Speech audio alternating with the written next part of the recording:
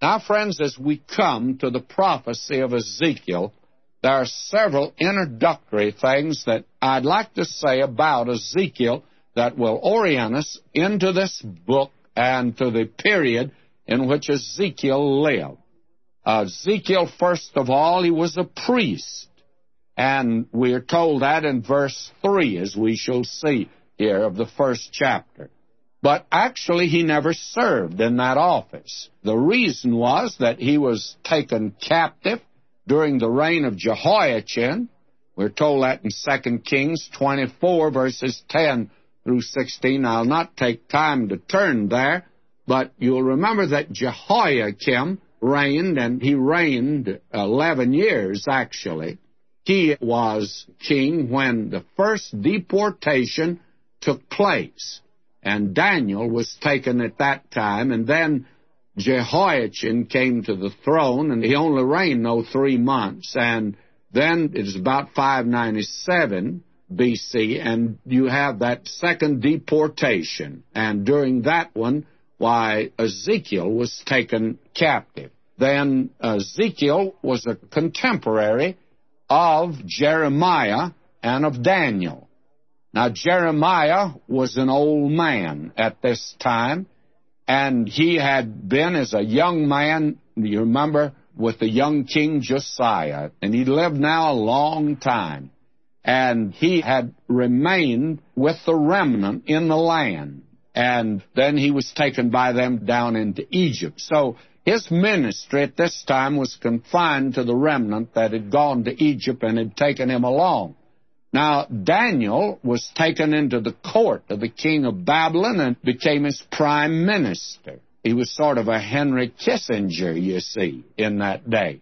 Now, Ezekiel was with the captives who had been brought down to the rivers of Babylon. Actually, had been brought to that great canal that was off of the river Euphrates, and that's where the captives were placed. It was several miles from Babylon itself, and Ezekiel's ministry was with them. And I think it's quite interesting to note something here that I would like very much to enlarge upon just for a moment, and it's this. If you'd go back to Psalm 137, that's the psalm of the remnant that was down, that had been taken captive by the rivers of Babylon. We sat down and we wept when we remembered Zion. And what about this man here? Well, this man has visions of God at that time. He says that the heavens were opened, and I saw visions of God. That's in verse 1 of chapter 1 of Ezekiel. While these people had already put their harp on the willow tree and they were sitting down weeping, this man is seeing visions of God. What a contrast that you have here. And he is the prophet to the remnant. Now, I don't know this, but I would infer from the record that actually Daniel and Jeremiah and Ezekiel, all being prophets, but they had a particular and peculiar ministry to a certain people, and it never brought them into contact with each other. I've always wondered whether Daniel didn't go up and visit his people. From the book of Daniel, you'd never gather that, and yet he had a great concern for them, and he actually defended them. But did Daniel and Jeremiah know each other? Well, we know from the book of Daniel that Daniel was acquainted with the prophecies of Jeremiah. And I have a notion, maybe as a young man, a young boy actually in his teens, that he probably listened to Jeremiah in Jerusalem, and probably Ezekiel had. But Ezekiel was a young man also when he was taken into captivity, about 30 years of age. Of course, they say 30 today, you're an old man. But nevertheless, that had been his experience. Now, if you want to contrast these three prophets, here is what you'd have. The message of Ezekiel is the most spiritual of all the prophets, because he dealt with the person of God. Someone has put it like this: Ezekiel is the prophet of the Spirit, Isaiah is the prophet of the Son, and Jeremiah is the prophet of the Father. Father, Son, and Holy Spirit.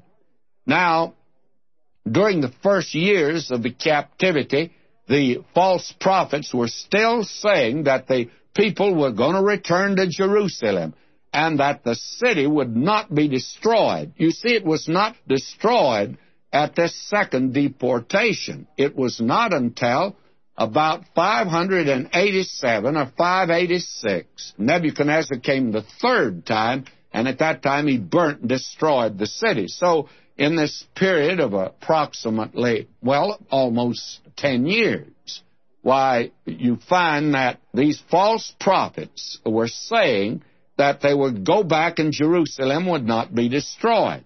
Well, Jeremiah had sent a message to Babylon saying that the city would be destroyed, and Ezekiel confirmed this message, and he warned the people that they must turn to God before they could return to Jerusalem. And when the time came, a very small minority, a small remnant, did return to God, and they returned to Jerusalem, and very much discouraged.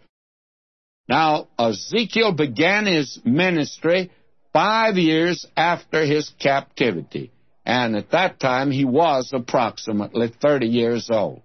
Now, in many ways, Ezekiel spoke in the darkest days of the nation. He stood at the bottom of the valley in the darkest corner. He had to meet the false hope given by the false prophets at first. Then he had to meet the indifference and despondency begotten in the days of sin and disaster. The people would not listen to him or his message. Therefore, he resorted to a new method. Instead of speaking in parables, as the Lord Jesus did, he acted these parables out. And we're going to see that he did some very interesting stunts. In fact, the matter is, some things that I would say intensely interesting. We're told, for instance, over in the 24th chapter, verse 24, "Thus Ezekiel is unto you a sign. According to all that he hath done, shall ye do. And when this cometh, ye shall know that I am the Lord God." In other words, they wouldn't listen to his words, so he'd act them out. And he attracted a great deal of attention. We have folk that do that today. That's the reason these people march and carry placards today. They want to attract attention, especially of the TV stations, in order that they might get publicity. We've had in the past flagpole sitters and walkathons and all that type of thing to attract attention. Well, this was the method of Ezekiel. One of the things that he did, and it was quite interesting, he went into a house and locked himself in, then he started digging himself out, and he came up out in the middle of the street. Now, here in Pasadena, wouldn't be anything new to dig in the middle of the street, because the city keeps all the streets dug up all the time anyway. But Ezekiel, in that day, here's a man that comes up out of the middle of the street one day, when people naturally all gathered around and said, "What's the big idea?" He told them. He had the message for them. Now, we'll see that when we get to it. He's the prophet now of the glory of the Lord. There are 3 prophets of Israel, and they spoke when they were out of the land. Ezekiel is one of them, Daniel is, and John on the Isle of Patmos is the other. And all 3 of these men wrote what is called an apocalypse. Although they used highly symbolic language, they saw the brightest light, and they held the highest hope of all of the prophets. Ezekiel saw the Shekinah glory of the Lord leave Solomon's temple, and he saw the return of the glory of the Lord, which was projected into the future and will come to pass during the kingdom age, which is the millennium. Now, the meaning of Ezekiel is seen in the coming of the glory during the kingdom. In other words, Ezekiel looked beyond the sufferings of Christ to the glory that should follow. As Peter said, that the prophets, they saw the sufferings and they saw the glory that would follow. And Ezekiel saw it better than any of the rest of them, by the way. Now, I think this will give you something of a background of this very, I think, interesting book that we're coming to, and we're probably going to handle this a little bit differently than we've handled other books. And the reason is because of the nature and the characteristics of the content of the book, because we're going to deal with things that are really something. Now, the book opens with a display of the glory here in chapter 1. And probably I should give you, here at the very beginning, our overall outline of the book. And I've actually got it in our notes, outlined chapter by chapter. But the major divisions we have here in the first 7 chapters, the glory of the Lord and the commission of the prophet. Then from chapter 8 through 24, we have the glory of the Lord, the complete captivity of Jerusalem and Israel, and the departure of the glory. Then, from chapters 25 through 32, we have the glory of the Lord and the judgment of the nations. And then finally, from chapters 33 through 48, we have the glory of the Lord and the coming kingdom. Now, those are the major divisions. Now, here, in this section of the glory of the Lord and the commission of the prophet, we have here in chapter 1 the display of the glory. Now, this is a very difficult vision. John Calvin said this concerning it. He said, if anyone asks whether the vision is lucid, I confess its obscurity, and that I can scarcely understand it.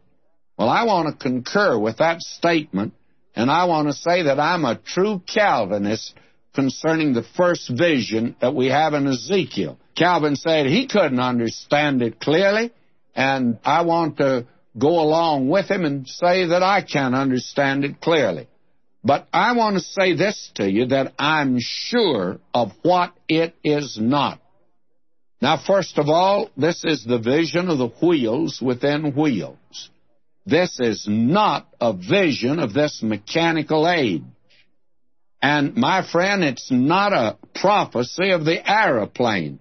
You remember when we had the old propeller planes, that there were several prophetic teachers saying, oh, this vision is a prophecy of the airplane. And now today we've got jet planes. And what are you going to do with that? Because there are no wheels within wheels there. Now, to say that, you couldn't have anything as puerile and as juvenile as to say that. That brings prophecy into disrepute. It's silly and senile chatter like this that has brought prophecy into disrepute. Actually, you have here a vision of the glory. Now, in Isaiah, you have the principles of the throne of God.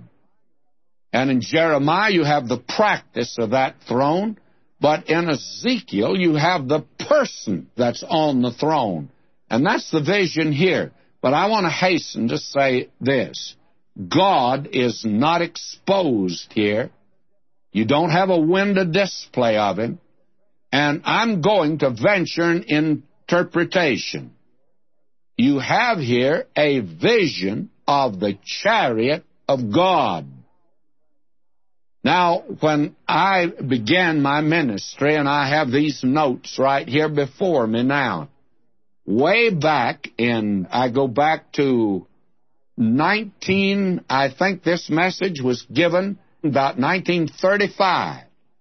And my subject at that time was a vision of God. Well, it's not that. It's a vision of the glory of God. Now, that is a difference, maybe without too great a distinction, but it's important to make that, by the way. And what I see in this now is a vision of the chariot of God. And God rides triumphantly in his own chariot today. And what you see here is the God of glory moving irresistibly through time, if you please. There was one feature which I discovered that shocked me. the chariot here is vacant. I took it for granted that God was there. There are 4 living creatures, the cherubim, and they're connected with the chariot, yet they're distinct from it. And above all, there is a throne, and on the throne there's a man, and this is the highest vision of God. And that makes it the most difficult to understand. There are certain outward aspects, though, that are very impressive facts. Now, I'm going to just call attention to that, and therefore let me begin reading now here at verse 1. Now it came to pass in the 30th year, in the 4th month, in the 5th day of the month, as I was among the captives by the river of Chebar, that the heavens were opened, and I saw visions of God. Now, we must remember this is a vision, and a vision of God, but you don't see God. We need to make that distinction because it's very important to make. The question of the 30th year here would seem to indicate that this man was 30 years of age, but it's the belief, I think, of most scholarship today that this is geared to a little different calendar, and it's geared to the calendar of that day. And I'm not going into details concerning that because, very frankly, it becomes just a little intricate, and I frankly don't think it's essential today. Scholarship would spend a great deal of time there, and that's all right. And so I'm going to let them spend the time, and we won't. Now, in the 5th day of the month, which was the 5th year of King Jehoiachin's captivity. So you see that we have not quite come to the destruction of Jerusalem that took place during the reign of Zedekiah. That is important to see. He said, now the word of the Lord came expressly unto Ezekiel the priest. Now you see, he belonged to the tribe of Levi and apparently to the priestly tribe, probably at least to the sons of Kohath. And we are told here that he was the son of Buzzi in the land of the Chaldeans by the river Chebar, and the hand of the Lord was there upon him. And Chebar, by the way, was that main canal that came off of the Euphrates River, which watered that area. And apparently these people were put there to till the land, and it's removed quite a few miles from Babylon, and I would say that probably is the reason that Daniel and this man Ezekiel didn't probably meet together for maybe a meal together. It may be that Daniel did visit there. I don't think Ezekiel would have been permitted to have visited Daniel. Now, will you notice, also, he says here, and I looked, and behold, a whirlwind came out of the north. Now, I know there are a great many people who make a great deal of the north and that there's a vacant spot up there and all that sort of thing. That actually is not true, because today with these radio electronic telescopes that they have, these big dishes, one out here on the Mojave Desert, they know that there's stars out there. But actually, that was the direction that they thought led to the presence of God. They thought that, well, our viewpoint today is actually more hazy than that. Instead of looking up toward the north, we just look up and think that that's heaven. Well, it's all right for us creatures, we're earthlings, to look at it like that. But I don't think you can make too much out of this, as some have made out of it. Now he says, I looked, and behold, a whirlwind came out of the north. And I would say the interpretation is that this is a tremendous movement from the throne of God. There was a great cloud and a fire enfolding itself, and a brightness was about it, and out of the midst of it, like the color of amber, out of the midst of the fire. Now, here is something that I think is very important for us to see. And I want to deal with this more or less in detail. It says here, out of the north. Now, the idea that there's a great vacant space yonder in the north and it leads directly to the throne of God, That is, it's sort of a freeway. I think you can forget that. But the north points to the throne of God. And we have that, for instance, in Isaiah 14:13. He says, speaking now here of the fall of Satan, when he was the angel of the morning, I read here, Isaiah 14:13 now, "For thou hast said in thine heart, I will ascend into heaven, I'll exalt my throne above the stars of God, I will sit also upon the mount of the congregation in the sides of the north." And I believe that instead of just pointing toward the North Pole, I think that if you look up, and I think that's what it means, God's throne is out yonder. I think actually not even relative to a direction. But after all, how would you and I understand it? And I mean, I think for us, it would be, look up, your redemption draweth nigh. And for us, it's just to look up. And that's the direction of the throne of God for you and me today.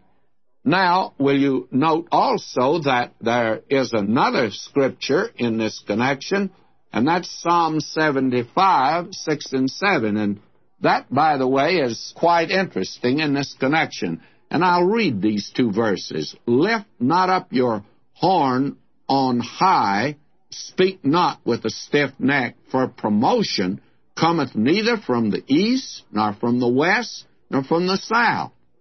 Well, where does it come from? But God is the judge. He putteth down one and setteth up another. The only direction left is north. And I would say again, the thought is it's up. That the throne of God is out yonder, and I think even beyond space. That is, if you can go beyond it, I'm not sure you can. Now he speaks here, a whirlwind came out of the north. Now, that's a judgment from God. And then we're told here something else. It was like a fire enfolding itself, and a brightness was about it, and out of the midst of it, like the color of amber, out of the midst of the fire. Now, that's the first thing, the light flashing forth, revealing and also concealing, obscuring and yet bringing out where it can be seen. Brighter than the sun. I would say the inside of an atom bomb would be a good comparison to be made. Incandescent, like lightning. Now, the Word of God says that our God is a consuming fire, and God is light. And you will remember that Paul said, "I saw a light above the brightness of the sun." And it speaks of the unapproachable presence of God. Now notice in this connection, and I drop down now to verses 13 and 14. "As for the likeness of the living creatures, their appearance was like burning coals of fire, and like the appearance of lamps. It went up and down among the living creatures, and the fire was bright, and out of the fire went forth lightning, and the living creatures ran and returned like the appearance of a flash of lightning." So we have here now this tremendous vision, and we're told God is light. And this is a vision actually of the glory of God, not of the person of God. And you remember the Lord Jesus said, "I'm the light of the world." Now what does it reveal? It reveals the holiness and the righteousness of God. We walk in the light as He is in the light. We have fellowship one with another, and the blood of Jesus Christ, God's Son, just keeps on cleansing us from all sin. You and I would be scorched by the holiness of God if we had not been redeemed by the blood of Christ and covered with the righteousness of Christ. Now we come to something else that I think that is quite interesting here. And I probably should mention it in connection with the light. And I'd like to emphasize this. God is not exposed here. He's portrayed. And it still can be said that no man has seen God at any time. And Moses, you remember, said, "Show me thy glory." God hid him in the cleft of the rock, and Moses only saw the glory of God. He didn't see him. God made the statement definitely, "Thou canst not see my face, for there shall no man see me and live." Man is forbidden today to make a likeness of God. We do not know how he looked. We don't even know how the Lord Jesus looked, who became a man. Now there is in the human heart a longing to see God. I think every idol witnesses to that. It's perverted and profane, but men want to see God. And today the pictures of Jesus that you find, and those pictures are pagan and profitless. But you remember Philip said, "Show us the Father, and it sufficeth us." So that you have here that which is prophetic of the incarnation. Now let me read, therefore, beginning at verse 5. "Also out of the midst of it came the likeness of 4 living creatures. And this was their appearance. They had the likeness of a man. And every one had 4 faces, and every one had 4 wings. And their feet were straight feet," and so on. And down verse 8, "They had the hands of a man under their wings on their 4 sides, and they 4 had their faces and their wings." Now, verse 10, "As for the likeness of their faces, they 4 had the face of a man, the face of a lion on the right side, and they 4 had the face of an ox on the left side, and they 4 also had the face of an eagle." And then let me drop all the way down to verse 26. "And above the firmament that was over their heads was the likeness of a throne, like the appearance of a sapphire stone, and upon the likeness of the throne was the likeness of the appearance of a man above upon it." Now this speaks of the incarnation of Christ, the fact that God became a man. The Word became flesh and pitched his tent here among us. What a picture that we have here. We are told how beautiful, Isaiah said this, in Isaiah 52:7, "How beautiful upon the mountains are the feet of him that bringeth good tidings, that publisheth peace, that bringeth good tidings of good, that publisheth salvation, that saith unto Zion, Thy God reigneth." He came to this earth, a man, walked the dusty trails of Palestine. And finally, spikes were driven into those feet. Now, we're told also here that he had the face of an ox. That speaks of the Gospel of Mark. And there you see the servant character of our Lord. And he died as one. He came not to be ministered unto, but to minister and to give his life a ransom for many. And there are other features here of this vision as we see, as we move into it. Now you have the glory of God. His presence is here, but you can't see him. And again we have to say it. No man has seen God at any time.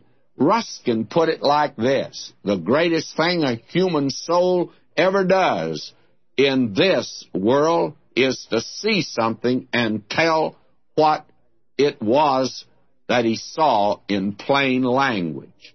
Well, Ezekiel saw more than Moses saw. He saw more than David saw, and more than Daniel saw, more than Isaiah saw. He saw a vision of the glory of God. The presence of God was there, but you don't see his person, the glory. And you see, when the Lord Jesus came to this earth and took upon himself our humanity, the glory was not there. But now you're looking upon a man. And there is, as we've said, in that human heart, the desire to want to see God. Now, this vision of the cherubim, they're 4 living creatures. They were there at the Garden of Eden. They guard the way of the tree of life. And that doesn't mean they were shutting man out from God. They were keeping the way open. And what did Adam and Eve see when they looked back? Well, I'll tell you what they saw. They saw a slain animal. They were wearing the skins. And they saw the cherubim overshadowing, keeping the way open to God, because it is the blood that maketh an atonement for the sin of man. And there above the mercy seat, when Moses made the mercy seat, there were cherubim, and they looked down upon the blood. Same thing Adam and Eve had seen. And that's the only way that man can approach God. No man comes to the Father but by me. Now will you notice something else here? And I'm just lifting out these different things that are mentioned here. And one of the wheels. Now let me read verses 15 and 16. Now as I beheld the living creatures, behold, one wheel upon the earth by the living creatures with its four faces. The appearance of the wheels and their work was like the color of a beryl, and they four had one likeness. Their appearance and their work was as it were a wheel in the middle of a wheel. Now, what do we have here? This is not a prophecy of the mechanical age that we live in, or the invention of the wheel. I'm sure that man in the beginning, he felled a tree and cut off a part of the trunk, and he found out he had a wheelbarrow. Then he put 2 wheels on it and had a cart. And then he put 4 wheels on it and he had a Ford automobile. Well, if that's the way you're looking at this, then may I say to you that's silly and senile. That's garbage and rubbish. What we are seeing here in these wheels, and I want to read verse 20 in this connection, wherever the Spirit was to go, they went. That is, the wheels. There was their spirit to go, and the wheels were lifted up beside them, for the spirit of the living creatures was in the wheels. And what does that mean? That means that here you see the ceaseless activity and energy of God, that our God is omnipotent. The Lord Jesus said, all power is given unto me. And it speaks of the fact, if you'll note here, verse 12, and they went everyone straight forward. Wherever the Spirit was to go, they went, and they turned not when they went. In other words, God is moving forward, undeviatingly, unhesitatingly, to the accomplishment of His purpose in this world today, and nothing will deter Him. Nothing can sidetrack Him at all. Now, in verse 18, we have mentioned to us here, and as for their rims, that is of the wheels, they were so high that they were dreadful, and their rims were full of eyes round about them four. And what does that mean? That means that you have an intelligent purpose. You and I are not living in a universe that is moving into the future aimlessly and purposelessly. God has a purpose for every atom that He's created, and He has a purpose for you, my friend, in His plan and program. The very fact that you happen to be around today, and you and I are here to accomplish a purpose of God. And here you see God riding triumphantly in His own chariot. Here is a vision of a God who's intelligent and carrying out His purpose in the world today. Now, these 4 living creatures that we have read about here, we see them again in Revelation 4. And there you see them again guarding the throne of God. And I believe that they do 2 things. They protect the throne of God in the sense that they do not permit man to come into the presence of God in his sin, but they indicate the way man has come. The way of the cross leads home. There's no other way, but the way of the cross leads home. And the cherubim, they speak of that. Now, I think Ezekiel saw something infinitely greater. He saw the cherubim over the world, extending mercy today to this little piece of dirt that's flying through space, on which man, as someone has said, is nothing in the world but a rash on the epidermis of a second-rate planet. Well, may I say to you, God made the whole world today a mercy seat when Christ died down here, and God, hovering over the world, will receive any sinner that will come His way to Him. What a picture you have of God here. Now take a final look at this vision that we have here. I'll tell you what I see. I see an amber throne in the azure blue. a sapphire-studded throne, flashing like a diamond, colored like a rainbow, and the light blinds, it obscures, it flashes, and the throne is filled with energy, like a missile on launching. It's moving, a chariot, and it's not leaving the earth, it's coming to earth. And it ought to cause you and me, as it did Ezekiel, oh God, I'm undone, I'm lost, I need you, I turn to you, I accept you. Cherubim over the world. I see a cross, I see a lamb, I see the blood, I see a mercy seat. There's mercy with the Lord today. Come every soul by sin oppressed. Mercy with the Lord. And Paul says that in Romans 9:15, for he saith to Moses, I will have mercy on whom I will have mercy. And that's our God today. If you come, and the soul that sinneth, it shall die. And God is saying, oh, why will ye die? Not only, O house of Israel, but he's saying it today to a lost world. You can come. What a picture you have here of a holy God. And I must say, I merely stand on the fringe. Thankful I'm hidden in the cleft of the rock today. And someday I'm going to look upon the face of my Savior. I don't know how he looked, but I'm looking forward to that. Now, friends, today our study brings us to the 2nd chapter of Ezekiel. We just got started there in this book, and we are through that 1st chapter with that glorious vision.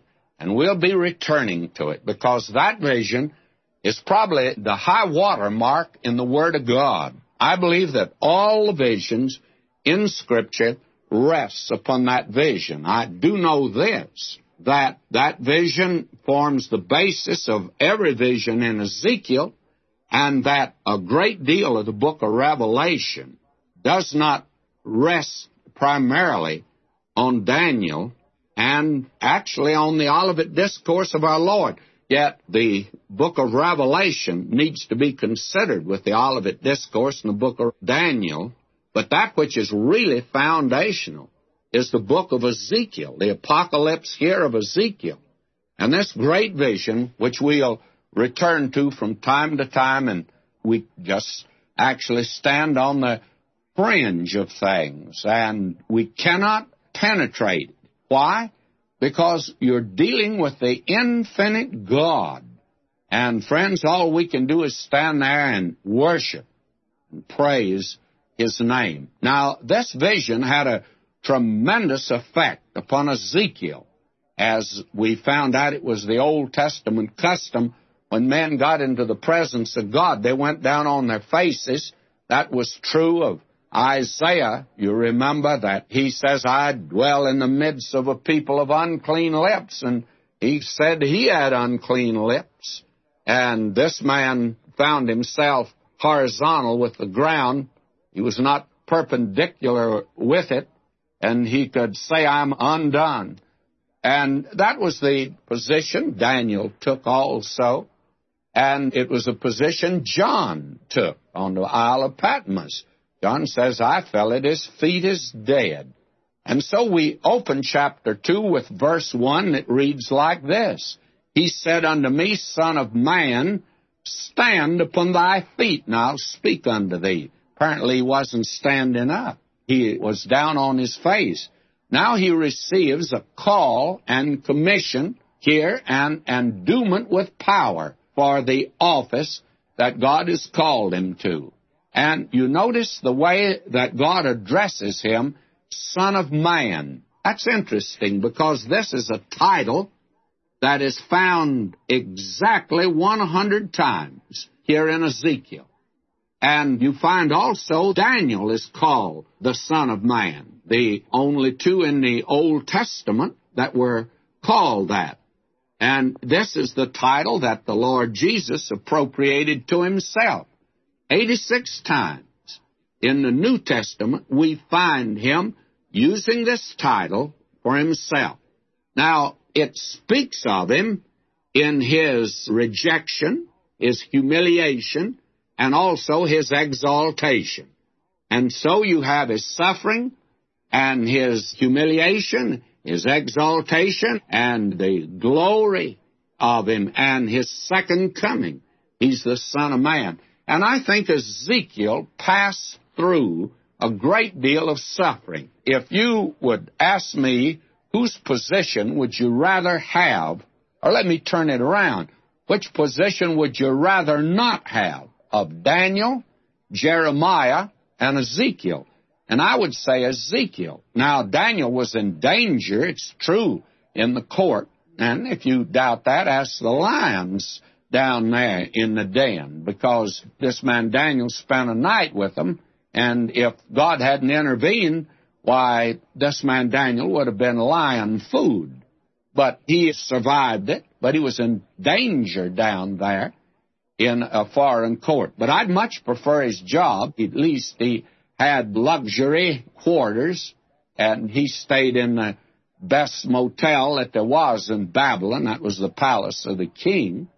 And Jeremiah, at this time, is pretty much retired, and he's up with the remnant. Now, he was in grave danger during his active ministry until the deportation of the people in captivity. But now this man Ezekiel is sent to do a hard job, and I mean a difficult job, friends. He had the job of speaking to an apostate people, to those that were in rebellion against God, to those that thought they were God's people. And, frankly, the Spirit of God now comes upon him here and prepares him for this office. I'm now reading verse 2. And the Spirit entered into me when he spoke unto me, and set me upon my feet, that I heard him who spoke unto me. The Spirit of God now endues him with power for the office. Now, I believe that when God calls you to do a job, he'll give you the power to do that job. In fact, I think God's work can only be done with the power of God. That ought to be self-evident. If God has called you to do a certain thing, he'll give you the power to do it. And if you recognize you can't do it, that's the best position you can come to. Moses, you remember, finally came to the position after 40 years in the wilderness, he couldn't deliver the people. Now God says, I can do it through you. And God called him to do it. And he was able to do it. Not because there was anything in Moses, but because there was a great deal in God. And I think that today is so practical that it works in the ministry, it works in the pew, it works in the mission field today. I remember a young couple. They came to me. They were called to go to the mission field, they said. I'll be very frank with you. I questioned them, and I was criticized because I very frankly felt that they were not called, but I didn't know it, and I certainly wasn't going to stand in the way. And they went to the mission field. They came back a casualty. Well, it was tragic. And when I talked with them, they came into council, and so I was talking with them. They were bitter. Now, God had let them down. They were willing to go to the mission field, willing to be martyrs, and yet God wouldn't use them. And I said, had it ever occurred to you that if you'd been called to the mission field, he'd have given you the power to do the job? Well, they had never thought of it from that viewpoint. My friend, we need to recognize that and make sure, if we're called to God, that he's going to give us the power to do it. Then, therefore, the important thing is to make sure that we're called to God to do the thing. And so this man is called to God. I'll be honest with you.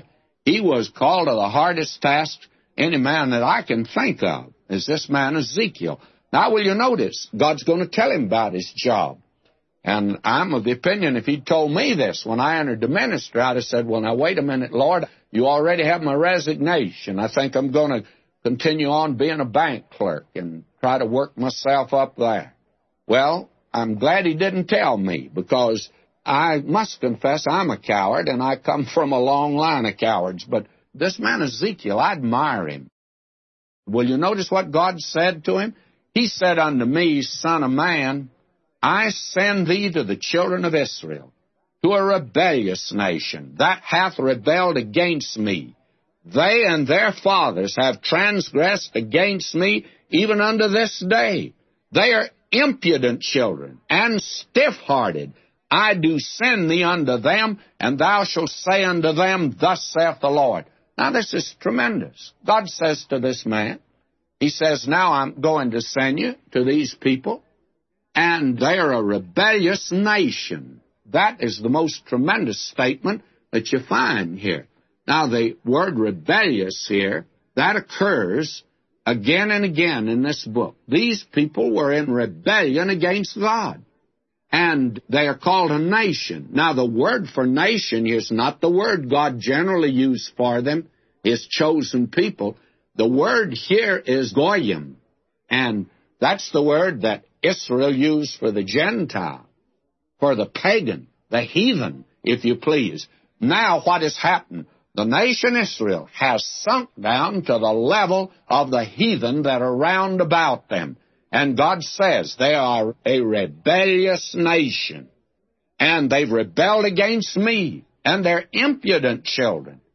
And friends, the hardest people in the world to reach today with the gospel are church members. Those that are in the church, that are actually in rebellion against God. They have rejected the gospel. They've actually rejected the Word of God. And there are many in the church like that, and they think Christianity is being nice little girls and boys, you know. They play at church. It's a nice game. They want to be nice and sweet and keep their nose clean, and they want to live a life on the surface that is a very sedate and comfortable life. And they just don't want someone coming in and telling them they're lost sinners and they need to be saved and become obedient unto God. They're hard people to reach. Now, some of us have had a ministry that's been in today the modern church. And very candidly, I'm delighted I'm a retired preacher right now, and my heart goes out to my brethren today in the ministry. Some of them are sitting in a hot seat, and unless, my young friend, you're definite about your call, if I was you, I'd sell insurance or maybe try to do something else today rather than enter the ministry, because it's not easy. That is, if you're going to stand for the Word of God. Now, will you notice? Here is what God says to him. Verse 5, and they, whether they will hear or whether they will forbear, for they are a rebellious house, yet shall know that there hath been a prophet among them. And Ezekiel, I'm calling you to go to them, and whether they hear you or whether they don't, they're going to know after your ministry there was a prophet of God among them, because I'm going to make that sure. And I think God does that today. To be very frank with you, I just want it said after I've gone, well, this boy, the best he could, he preached the Word of God. That's the important thing. He says, I just want you to be sure that when you're gone, they'll be able to say, well, he was a prophet of God. There's no question about that, though we disagreed with him. Now, he says to this man, thou son of man, be not afraid of them. Apparently, he was in danger. Neither be afraid of their words, though briars and thorns be with thee, and thou dost dwell among scorpions. Be not afraid of their words, nor be dismayed at their looks, though they are a rebellious house. The Lord lays it on the line. Now I'm going to move on down to the 3rd chapter, because in the 3rd chapter here, you have the preparation of the prophet now for a hard job, a difficult assignment. Now, Jeremiah was a different type individual. Jeremiah, the prophet of the broken heart, with the tears streaming down his eyes. God needed that man to let his people know at that crucial moment that it was breaking his heart to send them into captivity. But now they've gone into captivity, and they are bitter. They are rebellious. In fact, the matter is, at this time, the temple in Jerusalem was not burned. The city was not destroyed. It wasn't until 7 years after this delegation got there. And the false prophets were still telling them, you're going to go home, you're God's people. And they said to this man, Ezekiel, who you think you are to tell us We're God's people. We're going back. We're not going to be in captivity a long time. And Ezekiel, God says you'd tell them they're not going back. They're going to be in captivity a long time, 70 years. Jeremiah was accurate. You're going to be there 70 years, and it's going to be hard working there on the canals. Those people, I think, worked in the fields. I think they built buildings. It was a hard lot. Now, he says in chapter 3, verse 1, moreover, he said unto me, Son of man, see the title he gives him, in his hard job, in his suffering, eat what thou findest. Eat this scroll and go speak unto the house of Israel. Now, that's quite a diet, but he's to eat the Word of God. That is, the Word of God should become part of us, friend. No man ought to preach today if his heart is not in it, and he doesn't believe every word he says, and if he doesn't, he ought to get out of the ministry. The pulpit is no place for flowery speech and high-flown verbiage, and excess verbiage at that. The pulpit is the place to declare the Word of God. Now, he says to him, you eat the Word of God. And so I opened my mouth, Ezekiel says, and he caused me to eat that scroll. That's verse 2. Now I'm reading verse 3. And he said unto me, Son of man, eat and fill thy stomach. Get a good diet. Study the Word of God. And fill thy stomach with this scroll that I give thee. Then did I eat it, and it was in my mouth like honey for sweetness. May I say to you, we've asked the question time and again, do you love the person of Christ? Maybe I ought to go back to that. Do you love the Word of God? You'd never love Him unless you love the Word of God. And my feeling today, it's not really the attitude toward the book when you get it down to the final analysis. One seminary professor said to me some time ago, he says, what theory of inspiration do you hold? Well, I said to him, the theory I hold is no theory at all. I love the book. You have to love the Word of God before it'll ever become meaningful to you. Then the Word of God reveals a person, and then you fall in love with him. Ezekiel said, I love the Word, but he sure got a hard job. Now he said unto me, Son of man, go, get thee unto the house of Israel. Speak with my words unto them. For thou art not sent to a people of a strange speech. You're not sent to foreigners, your own people. You speak their language. You don't have to go as a missionary and learn a foreign tongue and a hard language, but to the house of Israel.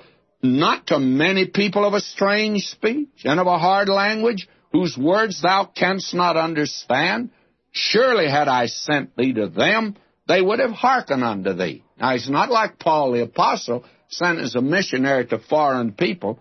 Now he says, but the house of Israel will not hearken unto thee. This is verse 7. Oh, follow this carefully if you have your Bible. But the house of Israel will not hearken unto thee, for they will not hearken unto me.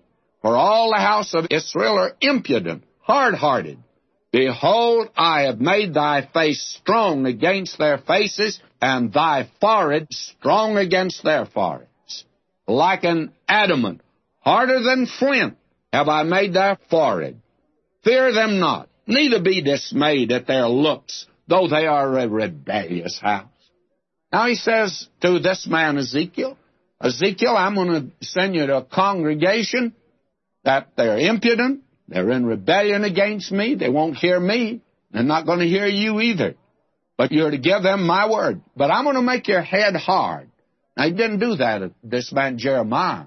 Jeremiah had a soft heart, and he couldn't stand up against it. You remember, he went and resigned at one time. Believe me, Ezekiel's not about to resign. God says, I'm going to make your head hard. The children of Israel are hard-headed, and I'll make your head harder than they are.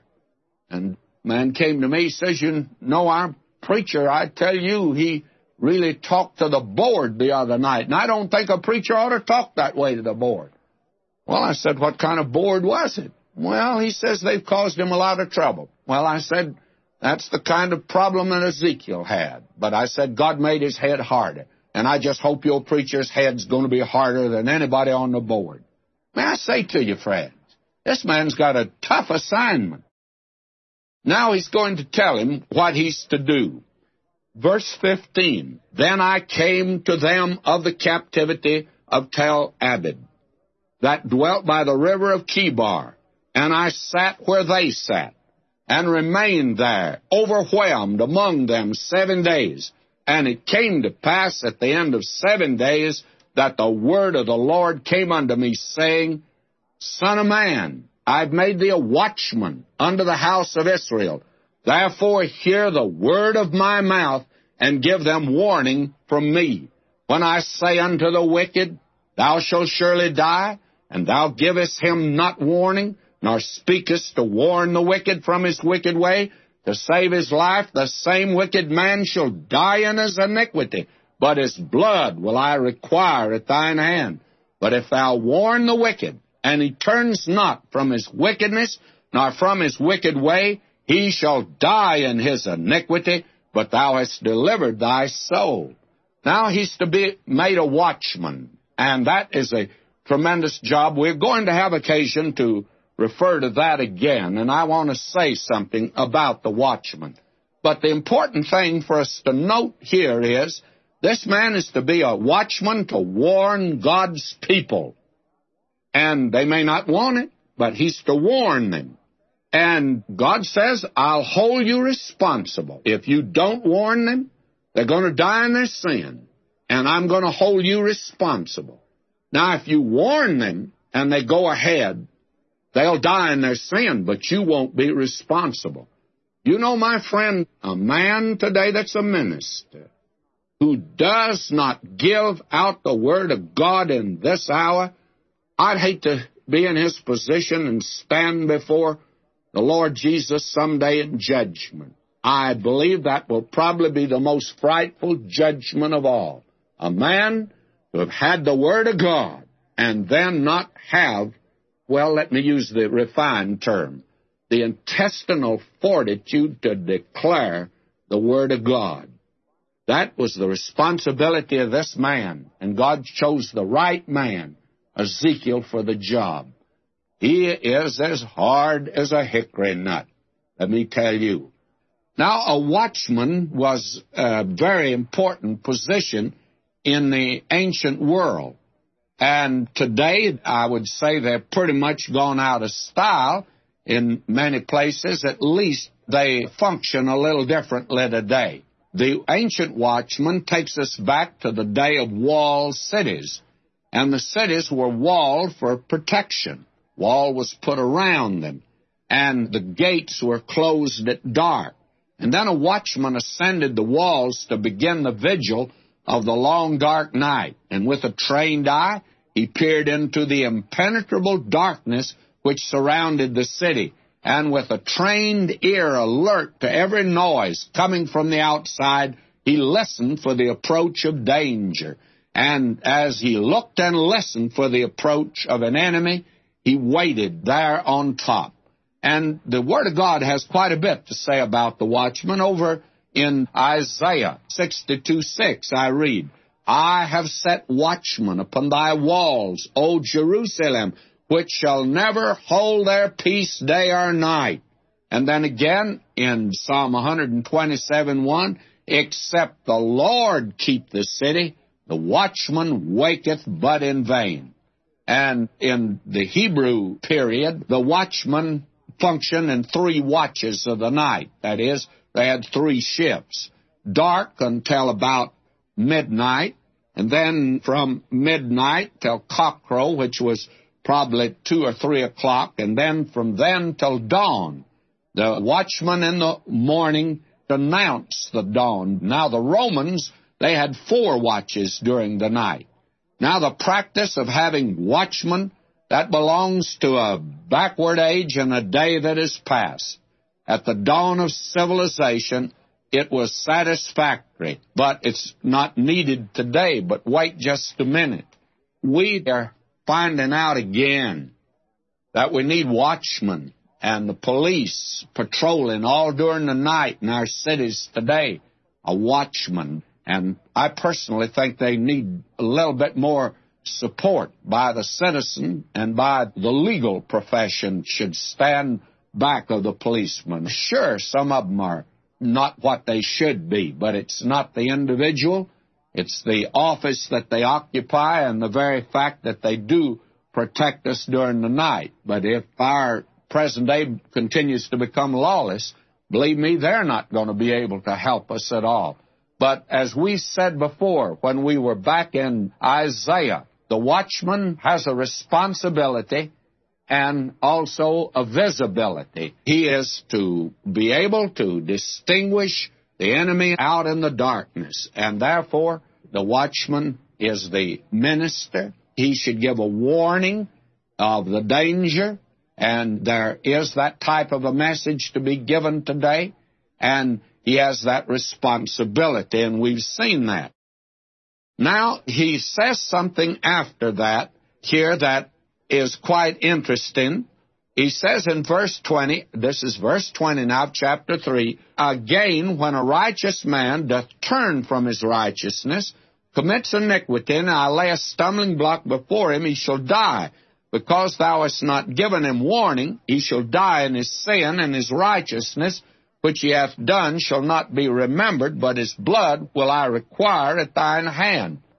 Now, this has been a verse that has been used to show you can fall from grace, which, by the way, is not taught in the Word of God. The only time it's even mentioned is in Galatians, and it hasn't anything to do with salvation, but it's those saved by the grace of God falling down to a legal level and attempting to live by law instead of living by grace. Saved by grace, live by grace is the great teaching, as we've seen before, of Galatians.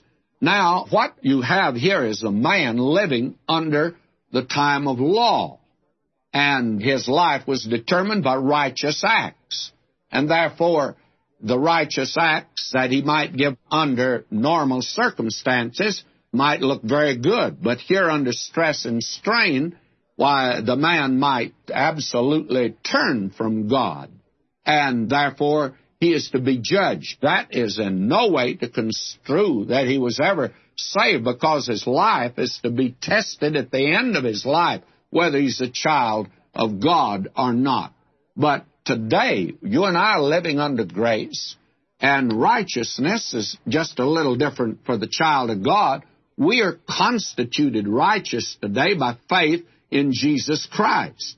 We're saved by grace through faith, and we're told in Romans 4:4, "Now to him that worketh is the reward not reckoned as of grace, but as of debt. But to him that worketh not, but believeth on him who justifieth the ungodly, his faith is reckoned or counted for righteousness."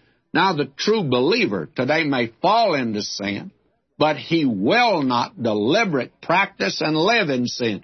For he that's born of God doth not practice sin.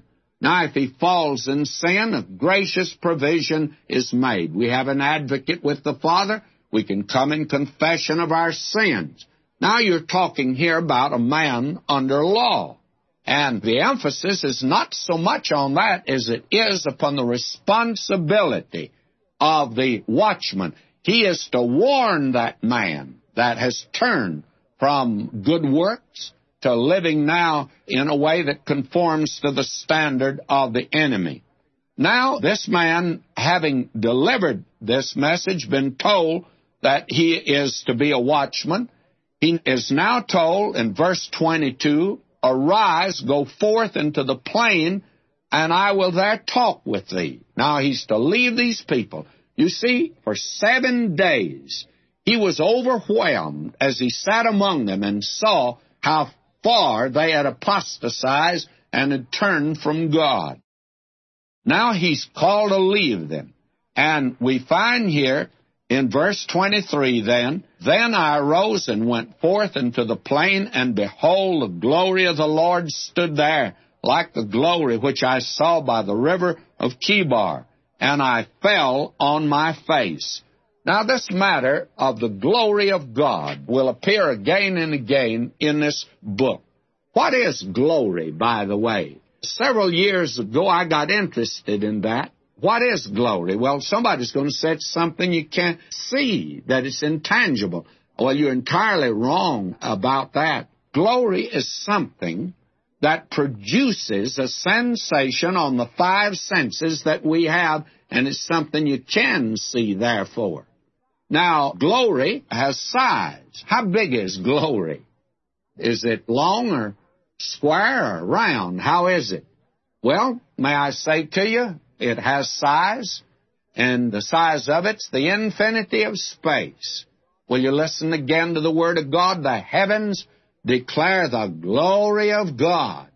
The glory of God is seen in this tremendous universe that you and I live in.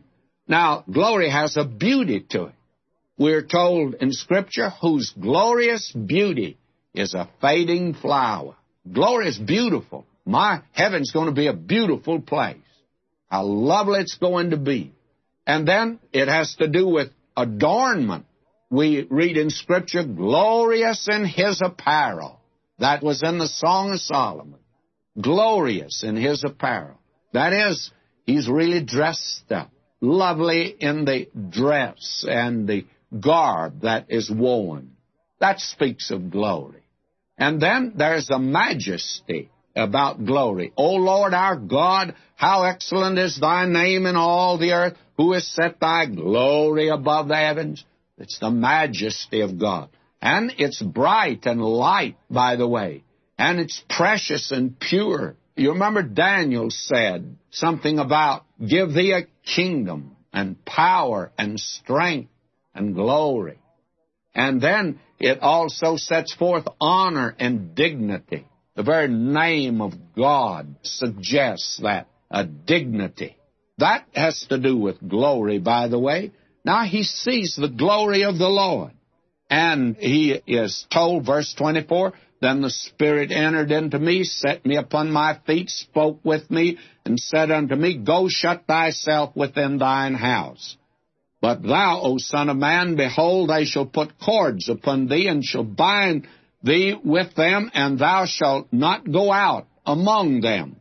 The average interpretation of that I've heard is that they bind him in order that they could take him out of the house, the enemy. But actually, that is what the enemy wanted to do. But he wanted to stay in the house, and therefore he would not go out, though they bound him. And he says, I'll make thy tongue cling to the roof of thy mouth, that thou shalt be dumb, and thou shalt be to them a reprover, for they are a rebellious house.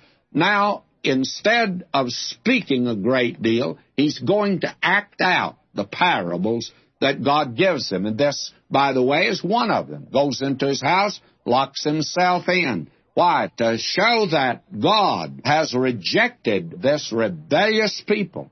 Verse 27, now God says, but when I speak unto thee, I will open thy mouth, and thou shalt say unto them, thus saith the Lord God, he that heareth, let him hear, and he that forbeareth, let him forbear, for they are a rebellious house. Now, the thing that he's to say is this, thus saith the Lord God. And way back yonder in chapter 2, verse 7, thou shalt speak my words unto them. This man is to give God's word to these people. And that's the only time that he's to speak unto them. He's dumb at other times. He only had the word of God to give to them. Now in chapter 4, we have here a very interesting chapter. He's going to use certain signs. He's going to act out certain parables. And at this time, Jerusalem was not destroyed. And the false prophets were telling the people, you're going to have peace. You are going to have it nice, and you're going to return shortly. Now, Ezekiel's going to confirm the word of Jeremiah. You're not going back. Though Jerusalem is standing, it's going to be destroyed. And someone has said that, it was G.K. Chesterton. He says, this is the age of pacifism, but it's not the age of peace. Through our history, man is engaged in 15,000 wars, and he has signed some 8,000 peace treaties.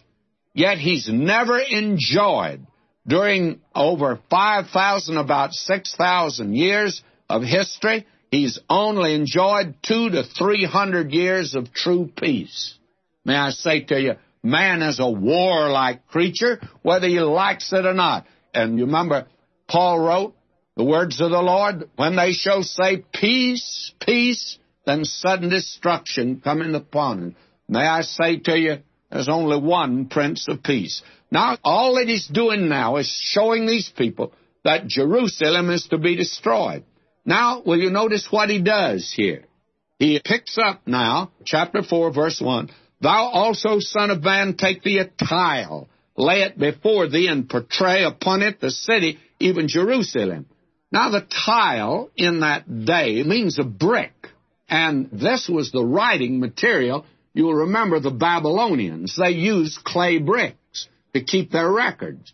Now, Ezekiel is to take one of these bricks. They were about almost square, about 14 by 12 inches. Many of them have been found today. In fact, they've found wagon loads of them, and they have writing on them. Now, the thing that Ezekiel was to do, he was to draw the city of Jerusalem. I don't know just how he did it. And then he was to break this, you see, and show that the city was going to be destroyed. Then he was to take an iron pan here that he was to use also. And in this iron pan, he was to put it between him and this picture of Jerusalem, showing that God had put a wall between himself and the city of Jerusalem, that it was inevitable now, that it could not be stopped. Jerusalem is to be destroyed. What a message that you have here, and I think it's quite a tremendous message.